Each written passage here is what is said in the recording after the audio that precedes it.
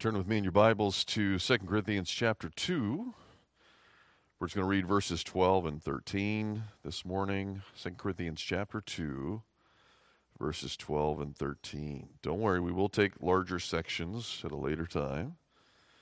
But 2 Corinthians is one of my favorite books, so I have the right and prerogative to slow down at different times and cover some issues that you may not have given much thought to, but certainly ones that I have given a lot of thought to based upon my encounters with different people and their questions throughout my ministry. But let's hear the Word of God together, beginning in verse 12.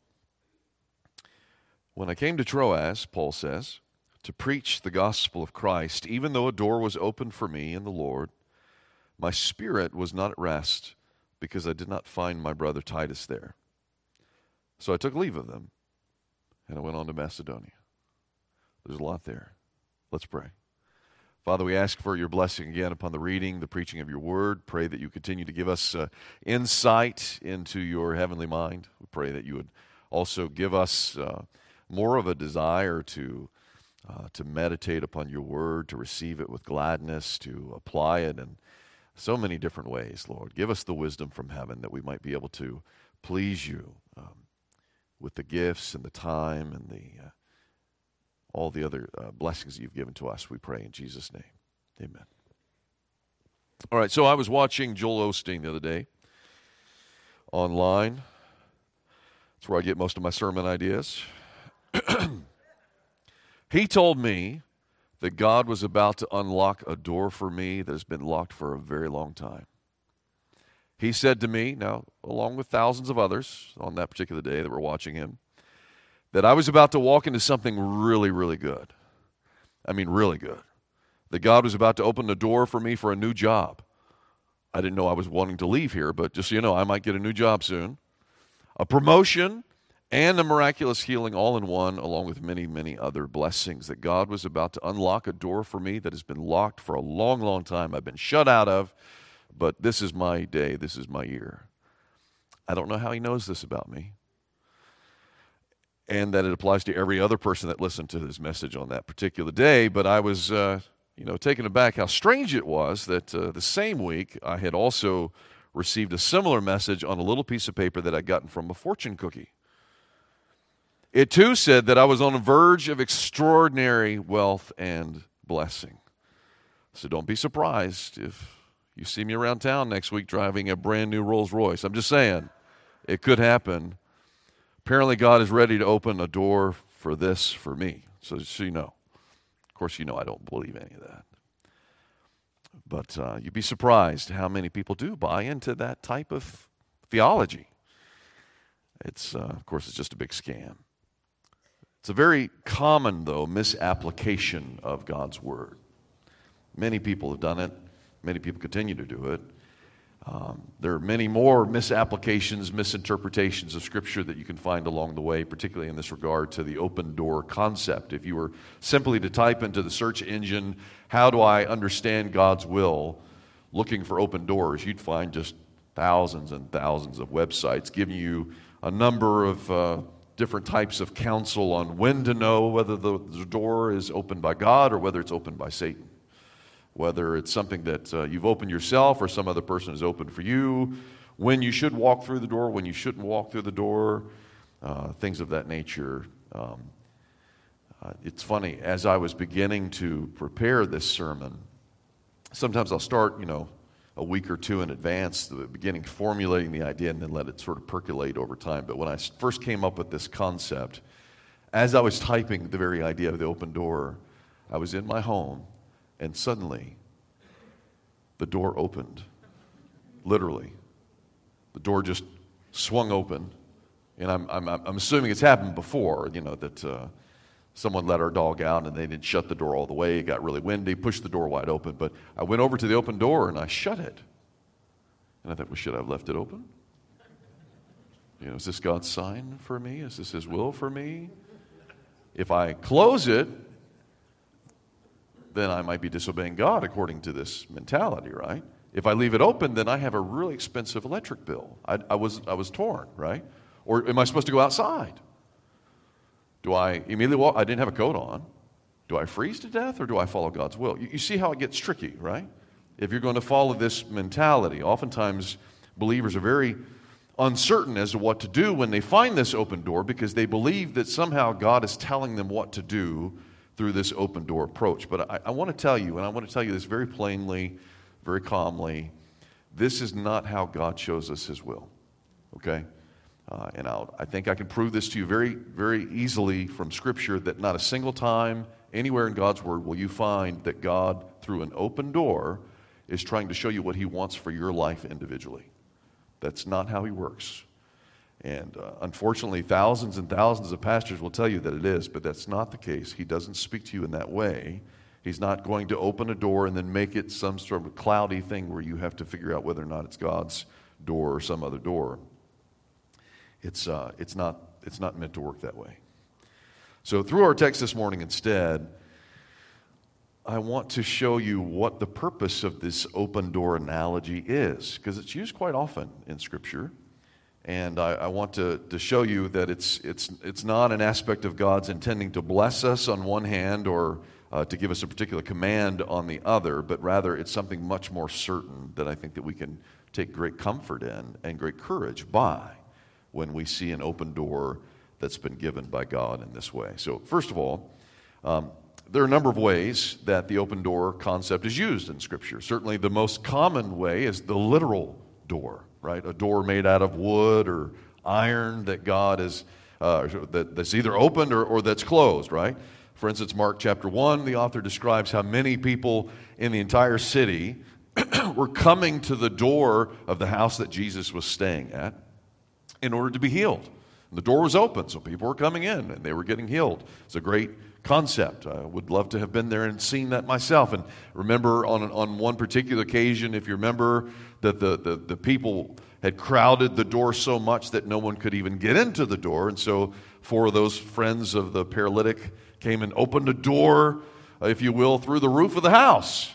So if you're going to interpret God's will through open doors, then maybe you're supposed to make your own door, right? Open it up and get in if you need to come and see Jesus in that case. But literally, there's nothing about the literal approach whatsoever that would show us that this is either God's will to go or God's will to stay based upon whether the door is open. But most of the time, when we see it used metaphorically, this is where it gets a little bit more tricky for a number of people. The first time the word door is used in Scripture, it's used metaphorically. Do you remember? It was actually early on in Genesis chapter 4 after Cain had begun to despise his brother somewhat. And you remember God came to him and said, "Be careful, the door is right there. Sin is crouching at your door." Do you remember that? Sin is crouching at your door, he says. Obviously, he's speaking metaphorically because sin is not some sort of physical being that was literally waiting to attack Cain when he got back to the house. But rather, he's referring to the harboring of murder within his heart. It's crouching at his door. Well, in the same way, Jesus says something like, strive to enter through the narrow door, right? Again, speaking figuratively here, he's not saying that in order to get to heaven, you have to be a real skinny person. Otherwise, we'd all go on a diet, right? He's saying how narrow it is to get into the kingdom of heaven based upon one thing and one thing alone. You have to know Christ. You have to trust in Christ. You have to follow Christ. You have to believe in Christ. It's very narrow. It's not as wide as you think it is. There are not 1,000 ways to get to heaven. It has to go through that narrow door. In fact, Jesus says later on in John chapter 10, verse 9, I am what? The door. I am the gate to heaven. If you want to get to heaven, you have to go through me. There's no other way. And so it seems that one of the primary uses of this door metaphor in Scripture is as an entrance into the kingdom of heaven. We see that imagery again and again in the book of Revelation when Jesus is telling the church in Philadelphia, he says, I've set before you an open door which no one can shut. It's a doorway to heaven itself. No one can take that away from you. I've given you access to heaven itself through Jesus, my Son. But not once do we find in Scripture any instance of an open door analogy that's used to express that I'm supposed to look for an open door to find out what God's particular will is for me as an individual. Nor do you ever see a prophet or an apostle use the open door concept of determining what they should do in terms of God's will. It simply isn't the case. But there are countless Bible teachers, as I said, who will speak of it in that way, but wrongly. It's a misapplication, a misinterpretation of Scripture, where they lead Christians to think one of two things. Either that somehow they missed out on God's perfect will because they didn't go through the door when it was opened, right? So you're sort of leading Christians to doubt, well, did I make the right decision because I didn't go through this door as opposed to that door? Or you have the opposite case where you think, well, there's more than one door open, so what do I do then? How do I obey God if there's 3 doors open? You remember seeing Monsters, Inc.? You remember all those doors? I mean, it's limitless how many doors you have, right? Sometimes it's not just one door that's open, it's many. What am I supposed to do then? The door itself doesn't tell you anything. But somehow people think that they've missed out on God's will. It reminds me of a movie that came out in the 90s about a young woman that sort of showed a divergence of her life based upon 2 scenarios, whether or not she happened to get on the subway that day. In one instance, she got up to the subway and the door shut. And because she didn't make it on the subway, her life just ended in misery. But then in another scenario, the door opened, she got on, and just many blessings abound. And so this analogy, and when we try to Christianize something like that, it leads us to think, well, if I just would have gone through this door, then I would have inherited all these blessings, but instead I went through the wrong door and I missed God's perfect will. That's not what Scripture teaches. That's not at all a sense of comfort or assurance to the believer. We all have lost many opportunities in life, if you will, at least from our perspective, but the Scripture never teaches us that. God's sovereign, perfect will still works out even through those horrible things that happen in our life. Even our worst failures, even our worst decisions that we've ever made, God still brings something good from that. Because why? Because He always works for the good of those who believe in Him, right? There's not some crazy perfect will that we've missed because we didn't walk through a particular door. That only leads to guilt. It doesn't lead to any sense of comfort or assurance. In our text this morning, the door that was opened for the Apostle Paul in the Lord has nothing to do with discovering God's particular will for his life. Nor is there any sense of duty placed upon Paul that he has to do something based upon that open door. So in other words, there's no command from God that says, you must do this because I've opened this door. It never speaks like that in Scripture. But rather, at least in terms of Paul's ministry, every time he refers to an open door, he's referring to an open door for evangelism. He's referring to an open door of faith for those that he's preaching to, those who he's ministering to, that they have a heart that's ready to receive whatever it is that he has to say. I'll give you a few examples to help you see this. So Acts chapter 14, verse 27. There Paul and Barnabas are coming back from their first missionary journey in Galatia, and he said they declared all that God had done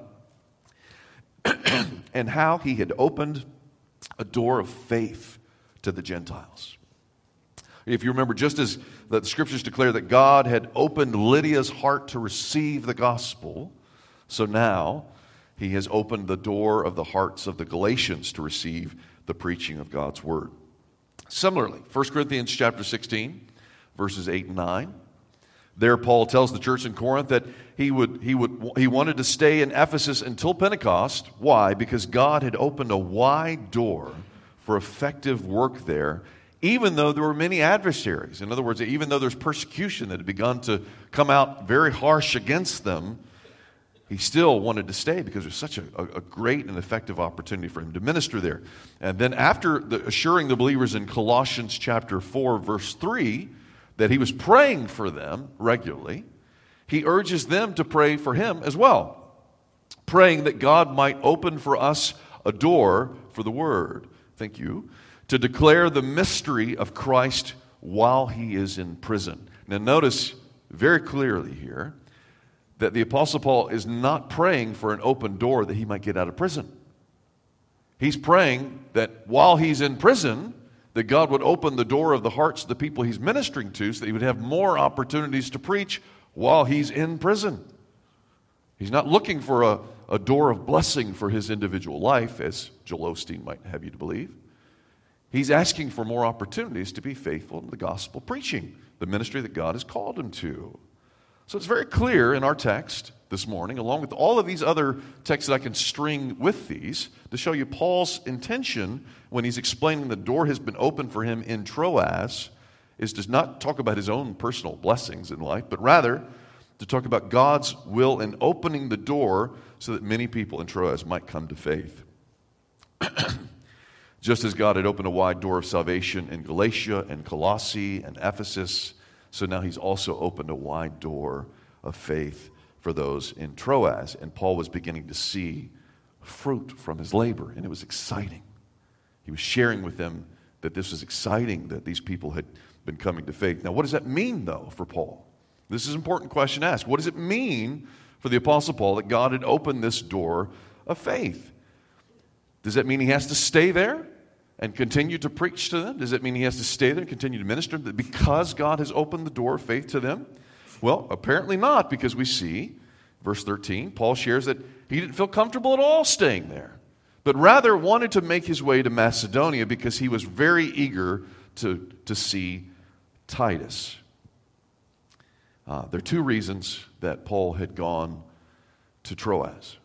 The first reason was so that he could preach the gospel to them, like he had in so many other places. But the second reason was so that he could also see Titus face to face. He hadn't seen him in some time, and he wanted to see him. Now, this is not the Apostle Paul just really just having a bromance between Titus and Paul.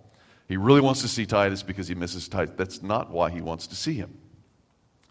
He wants to see Titus because, if you remember, Paul had written this very severe letter to the Corinthians, rebuking them for not acting upon this church discipline case that we've been talking about the last couple of weeks. They were told to cast out this one man from the church because of his sexual immorality, his unrepentance, etc., and they hadn't done it, so he writes this letter to them, and immediately after writing the letter, he says, I can't come to see you now. I have to spend some time here in Ephesus, and then I'm going to make my way to Macedonia. In the meantime, he sends Titus, what we would refer to as an evangelist, someone like underneath the apostle going out in his authority. He sends out Titus to see how they respond to the letter. So, as he's making his way from, I know it's hard to see without a map, but basically as he's making his way from Asia Minor, which would be in the east to your right, he's going to make his way west, and he has to go across Asia Minor and then cross a very small body of water to get to the other part. In other words, to get from what we would think of today as Asia to get over to Europe, he has to take a boat.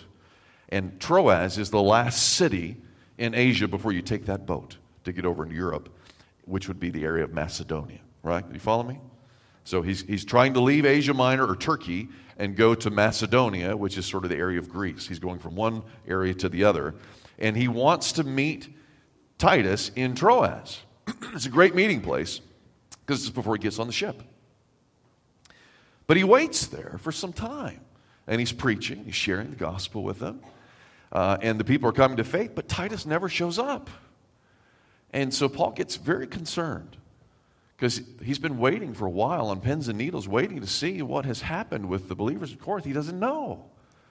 He wants to know, out of all the time he spent with them, are they going to believe? Are they going to repent? Are they going to love and do what they're supposed to do? Or is this a church that's going to fold, if you will, because they're not willing to do the right thing?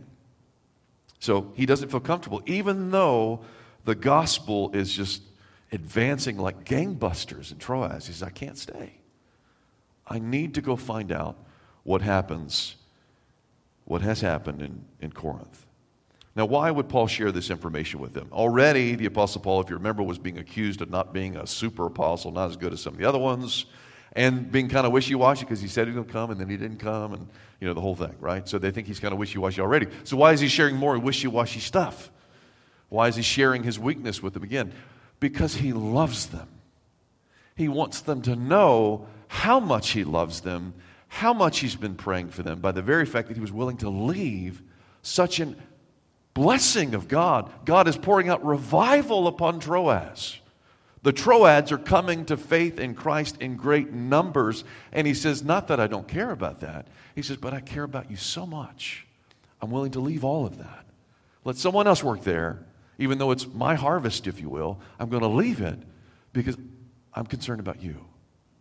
Again, this is a letter. This is a personal letter he's writing to the believers in Corinth. He wants them to know how much he loves them, that I'm willing to leave that rich harvest to come back and find out whether the seeds are even growing in Corinth. So 2 Corinthians chapter 11, verse 28, we hear a little bit more that finally when he gets to Macedonia, he still doesn't see Titus. He can't find him. He's not there. And he starts talking about the daily pressure that's upon him as a result of the anxiety that he has for all the churches, but particularly the anxiety he has for the church in Corinth. And he shares with us in that same area that he was very concerned. Chapter 7, he begins to share that he was still without rest, without peace, because he couldn't find Titus. Finally, Titus shows up and tells him the good news, that they've repented, that they're going to do the right thing, and that they're so eager for Paul to come back. Finally, he has rest, you see. But again, that 2 Corinthians 11, verse 28, I can't even imagine being an apostle. I mean, as a pastor alone, be concerned about what's going on in your particular church. He bears this burden of all of these churches all at the same time. And many of them are struggling at different points. And he's saying how much it hurts him to see this unbelief, this unrepentance, et cetera, et cetera. Of course, some people in the camp that hold to the open door, determining God's will kind of a thing, they'll say that Paul sinned against God by leaving the open door, by shutting the door, if you will, and then going elsewhere. But you won't see any sense here of remorse on Paul's part. He's not repenting of not going through the open door, if you will. He's not repenting of not taking advantage of the open door, but rather he's acknowledging simply that God has been doing a mighty work there by his Spirit, and yet he's free to go. There's no command here from God that just because the door has been opened for them to receive the gospel by faith that he has to stay there. God can use someone else, doesn't have to use Paul. But under normal circumstances, Paul would have been delighted to stay with them, to reap that harvest, but instead he wants to leave to go check on his people in Corinth. It's interesting, God never specifically told Paul to go preach the gospel to Troas. We don't see that anywhere in Scripture of a particular command to go to Troas. Now we have the Great Commission, right, that he's supposed to go along with everyone else to all the nations of the world, preaching the gospel and making disciples of all nations. But it's interesting, even last week in our Bible study at our home on the book of Galatians, we had found out why did Paul go to the Galatians in the first place? Was it because God had told him to go to Galatia in particular? Was it because Paul had told them to, you have to go minister to this particular people? No, he actually shares with them. The only reason why I came to see you in the first place is because I was really sick. And for some reason, it's an elevated area from what they understand. If someone has malaria or whatever else, it's a great place to get respite. And he goes there to get better. And he shares with the Galatians the whole time he's there. He's sick and kind of hideous looking. And they loved him like he was an angel of God. But he was there because of providence. It just so happened that the wrong time of the year for him, he's sick and they're ministering to him. But it wasn't because God told him he had to go there. But nevertheless, he was there. Now, there are other times where God does tell Paul specifically to go somewhere else. In fact, this is actually Paul's second attempt to minister to the people of Troas. The first time, if you remember, he comes to Troas, he's ready to preach the gospel, but then all of a sudden he gets a vision in the middle of the night where he sees a man from Macedonia saying, "Come over here and help us. Come over here and minister to us." And so, having spent maybe a few hours in Troas, maybe a day or two, he leaves. Poor Troas, right? I mean, you got the Apostle Paul and he just leaves.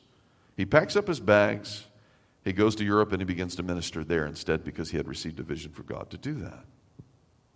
So, 2 attempts now to minister to the people of Troas. The first attempt, God tells him to go somewhere else. The second attempt, he just decides to go somewhere else because he's so concerned about Corinth. So 2 times, Troas gets the short end of the stick. Reminded me of that passage that Mark read earlier in Isaiah 42, speaking of Christ's ministry in the future, that he's been promised to go to the nations. The coastlands, says, are waiting for his message. They're waiting for his law. Particularly the Troas is one of the cities on the coastland. Now they're going to have to wait a little longer because someone else is in greater need at that moment than they were of Apostle Paul's ministry. They wouldn't have to wait too much longer, but it'd be a year later before he comes back. Big, wide open door for the gospel. Paul leaves, and it won't be until a year later that he comes back. And it's interesting, when he does come back, he's desperate to spend time with the people in Troas. In fact, if you remember the scenario, he only has a week with them before he has to go somewhere else. Just a week. I mean, he spends like 2 years in Ephesus, a year in Corinth, and he gives Troas 1 week. But to make up for it, he preaches to them all night long. And I mean all night long. To the point where, you remember Eutychus? Remember that young man? He's in the window listening to the sermon. All of a sudden he falls asleep. And then he falls out of the window. And he dies. Sort of how I felt like at the men's retreat this weekend. But I didn't get a wink of sleep. I fell asleep during the first talk entirely. If I were in a window, I would definitely be dead. It was like a zombie. But Paul raises him from the dead, and you think, man, traumatic experience. I probably should leave now that the guy's dead and he's back to life. That's good. We need to go. No. He falls out the window about midnight, restores him. They have communion right after he dies and is resurrected. And then he preaches again until 6 o'clock in the morning, until the sun rises. Because he wants to give them all of him while he can, while he's there. Because he's given them the short and the stick for so long. He said, I'm going to give you a sermon. You're going to get a sermon. All night long. So today's going to be a little bit longer than normal. Just kidding.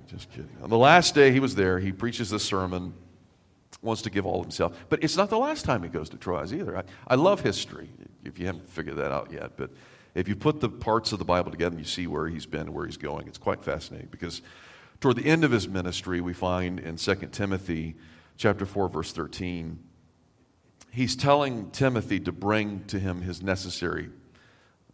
supplies that he'd like, because he's in prison. This time he's not going to get out of prison. So Paul's been in prison at least a couple times. This is his last imprisonment before he's beheaded. 2 Timothy's the last book that we have, okay? And so he tells Timothy, winter's coming, basically.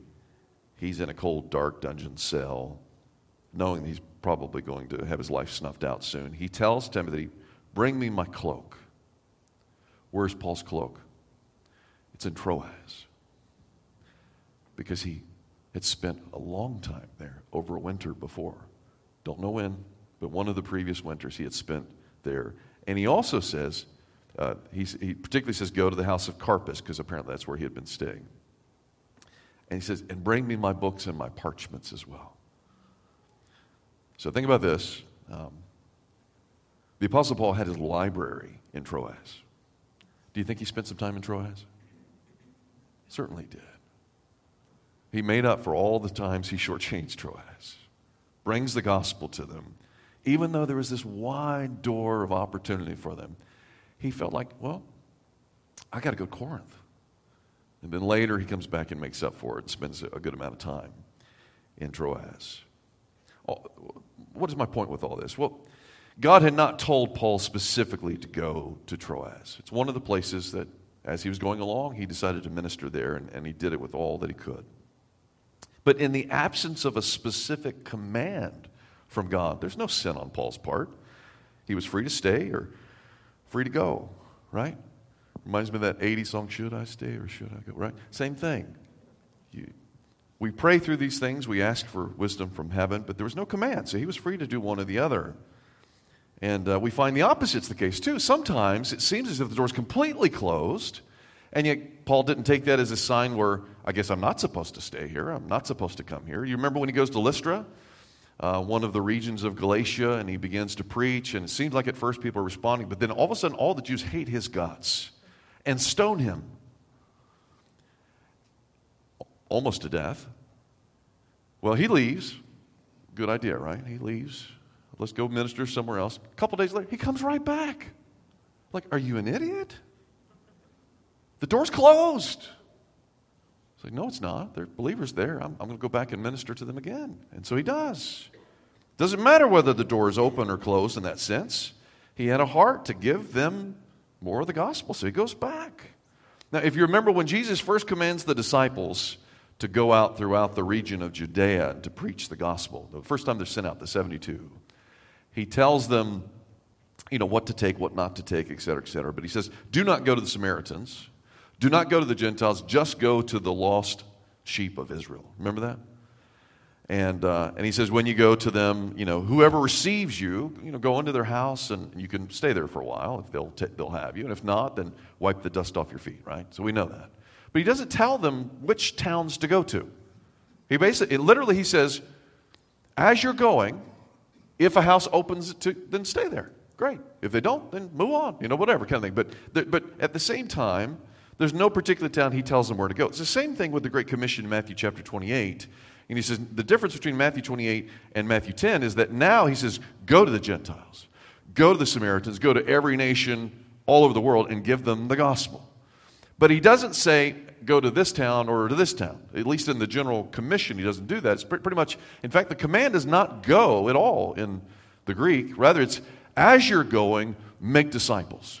The point is, wherever you find yourself, make disciples, which is actually quite freeing as a Christian, that there's not a particular place you always have to go to, but wherever you are, preach it.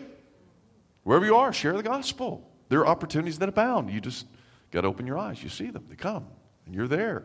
You're God's ambassador. Use that, right? But it's not always something specific that you have to follow in that regard. Just be faithful. So it doesn't mean, on the one hand, that if there's an open door, you have to take it. It also doesn't mean if the door's closed that you can't go through.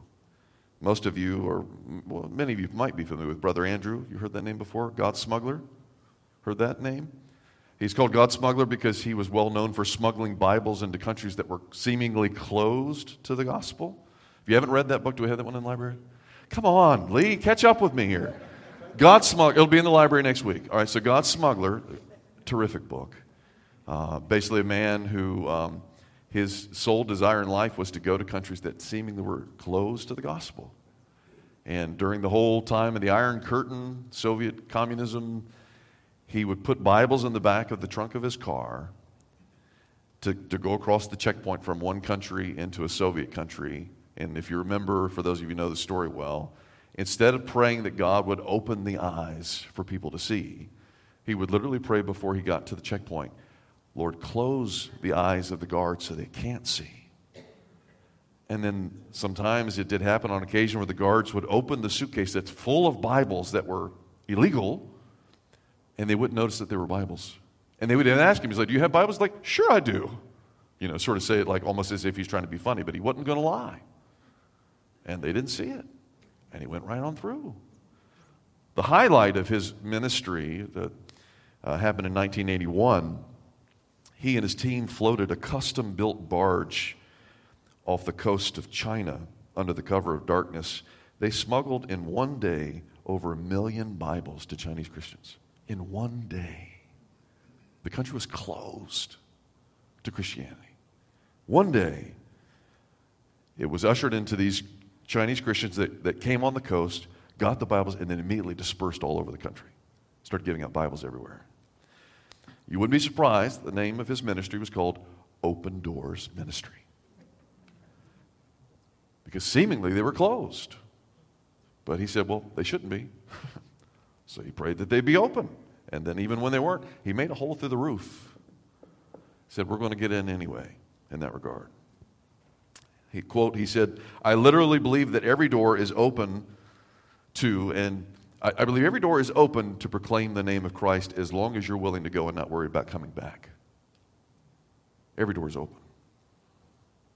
China's a case in point. I don't want to belabor it too much, but I want to give you a little history. Again, if you don't love history, there's something wrong with you. China has a very volatile history regarding Christianity and missions. Up and down, up and down. 1809, Robert Morrison and his fellow missionaries were the first ones to be allowed to go into China specifically to minister to the people there. But they're only allowed in 2 very small regions of China where there was trade that was going on.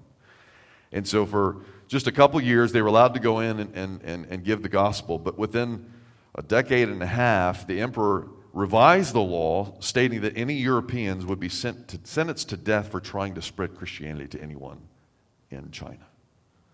So he's open, now it's closed. Then by 1860, there was a famous Second Opium War between Great Britain, France, China, and as a result, the whole country was now open to Christian missions. Because the Europeans won, they basically forced it upon them. Now, Christianity is allowed. And that's when China Inland Mission was first created, 1865. For 30 years, missionaries were spreading out to every major city and province in China. I mean, it was just gangbusters. But just when it seemed that there was this wide open door for ministry, that's when the Boxer Rebellion takes place. Now, if you don't know the Boxer Rebellion, 1899, 1901, basically it was a number of local Chinese anti-colonial, anti-Christian, anti-foreign group, if you will. And it's funny, they were called the Boxer Rebellion because back then we didn't have a word for karate. They called it Chinese boxing. But the reason how they were designated was because all these men who were anti-colonial, anti-foreign, etc., they were all really good at karate. And so don't mess around with the boxers, is what they said, basically. They're the Boxer Rebellion. But then after 2 or 3 years, after they had their way and began to kill Christians and to shut down churches, etc., then the door was open again. And now, 180 missionaries were spread out across everywhere for a time. But only after hundreds of missionaries had been killed, their children had been killed, 32,000 Chinese Christians had been killed during the Boxer Rebellion, and now it's open again. Back and forth. Back and forth. Beginning of the 20th century was known as the golden age of Christian missions in China. By 1919, there were just almost 10,000 missionaries in China. Just terrific. But then World War II happens. The Japanese take over China. They shut it down again. Completely shut down. And that's when you know Eric Liddell. Remember that name? Chariots of Fire. After he runs his famous race, he goes and takes the gospel again to the same place his parents had taken the gospel to, China, his homeland. And for a time it goes well, but then the country's closed again. He sends his wife and his children to Canada. He stays there. He dies in an internment camp. Open, closed, open, closed. 1949, now the Chinese Communist Army has taken over completely. All religions are considered illegal. Beginning of the 21st century, 130 million Christians worshiping undisturbed in illegal house churches. They shut the country down. Illegal churches pop up everywhere. And it goes well. But now, things have changed again. The government has installed more than 170 million facial recognition cameras, primarily near churches, so they can see exactly who's going to church, to keep tabs on them. Don't trust them. 2018, every Bible disappeared from every online shop. Could not get a Bible in China. 2019, all Bible apps on smartphones were withdrawn from the app stores completely. Call up Apple Store, and you'll see. They don't allow it in China. 2020, all Christian books disappeared from every online shop in China. 2021, every Christian gathering was now considered illegal. Don't call yourself a Christian in China. It could be very dangerous. Clearly, it's an orchestrated movement against Christianity. Satan certainly has a role in that. But does that mean now it's closed? What does it mean? How do you interpret that? Does that mean we don't go to China anymore? Let's move on to Korea? What do you do? I don't think that you can answer these questions by trying to use that open door analogy. It just doesn't work. And it's the same way even for individuals. You think about it. How many here have been praying for someone in their life for years to come to faith in Christ, and the door seems to be closed? Do you give up on them? Well, I guess it doesn't work. I'm not going to go with them. I guess I need to move on to somebody else. You cannot make a decision based upon open and closed doors. It just doesn't work. And I tell you, it's freeing. Here's why it's freeing. First of all, it's freeing to know that, first of all, I'm not absolutely necessary for God to save anybody. God doesn't have to use me. He can use somebody else. We were listening to the testimony of Dan Nolte, one of the pastors in our presbytery. And he was sharing yesterday, or the day before, how he first came into contact with Christianity, didn't grow up in any Christian background, never read the Bible before, didn't know anything about anything. He's dating a girl that he's sleeping with who says, let's go to church. And he says, what's that? She's like, well, they sing a couple songs and we listen to someone who tells us good things. And he's like, okay, sure, whatever. And he goes, and lo and behold, the first night he gets there, there's some sort of altar call of some kind, and immediately he walks down the aisle and makes a profession of faith. And now his girlfriend's irate with him, absolutely hates his guts, and is cursing him out at the end of the service. And she leaves the service. No desire whatsoever for him to come to the Lord by faith. She just wanted for the both of them to feel good from the message because it was sort of a health and wealth gospel type of thing, and that was it. God used some unbelieving girl to bring this guy to Christ. Does God really need you? Think about it. I mean, God could use a donkey if he wants to, right? He doesn't need you. So if you don't get the door just right, it's okay. I mean, it's not the end of the world. There are many other doors that open. There's just not, there shouldn't be that sense of guilt, right, on the one hand. Now, I'd say this to counter that. I'd say if every single time you see a door that's open and somebody's ripe for the gospel and you're like, nah, there's probably something wrong with you, right? I mean, I get Jonah. He's like, he hates Gentiles, but for the most, we're Gentiles. We ought to like that, We ought to like the fact that somebody wants to come to faith in Christ and be used by that. But if he doesn't use us, he'll use somebody else. I love the fact that it's not all dependent upon me. God can do whatever he wants when he wants. The Spirit moves however he wants, right? At the same time, I'd say this. When you see God open a door, wow, what a blessing that is. When you see God move in someone's heart that just seemed absolutely cold to the gospel, and you see they're trekking with you, and now they're like, tell me more. What a blessing it is that God can use you in that way. What a blessing it is when the door is closed and you've been praying for that person for years and God uses your prayers to open the door. What a blessing that is. Don't give up, friends. Don't give up. You just don't know what God can do and when he can do it and how he'll do it. You just don't know. Don't use the open door, closed door concept to make your decisions. That's not what it's for. When the door's open, you'll know it. And preach it. When it's not, do the same. What does Paul say? In every season.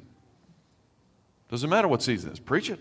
It's the same concept. Now, we can always use our time freely in different ways, but at the same time, know that God, if he doesn't use you, he's going to use someone else. But at the same time, there are times when he just pours out his Spirit. You just have to be there and open your mouth and be ready to share the gospel with them. I think I've shared with you before. I mean, every now and then it just falls in your lap. I've had two people in my life. One of them, literally, I was living on the church campus. A guy drives up, gets out of this car. He's in some sort of sports car wearing a leather jacket. He just comes up, he's like, what do I have to do to be saved? I'm like, come in. I could have told him anything that night. He'd be like, okay, let's do that. I mean, that's how it was with Dan Nolte. I mean, he's basically just tell me what I need to do to be saved. He's willing to walk down. He didn't even know why he's walking down the aisle. He had no idea. He just knows his life's a wreck. He has to find hope, peace, the gospel. And he does. So when you have that opportunity, take advantage of it. When you don't have that opportunity, continue to pray for it. But in the meantime, just be faithful where you're at. And God will use you. Amen? Let's pray together. Father, we ask for your blessing upon all the ministry that you've given to us. We know that there are many times in which we have failed to do the things that you have commanded us to do.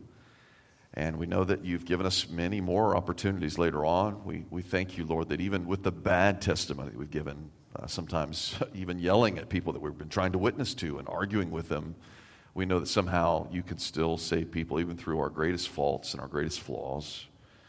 But Lord, at the same time, we do want to be used by you. We pray, Father, that you would open doors for the gospel. You would open doors that we might see some harvest and we might see some fruit from all the prayers that we've been praying all these years for those that we love and for those that we'd like to see come to an understanding of the gospel. Lord, help us not to doubt.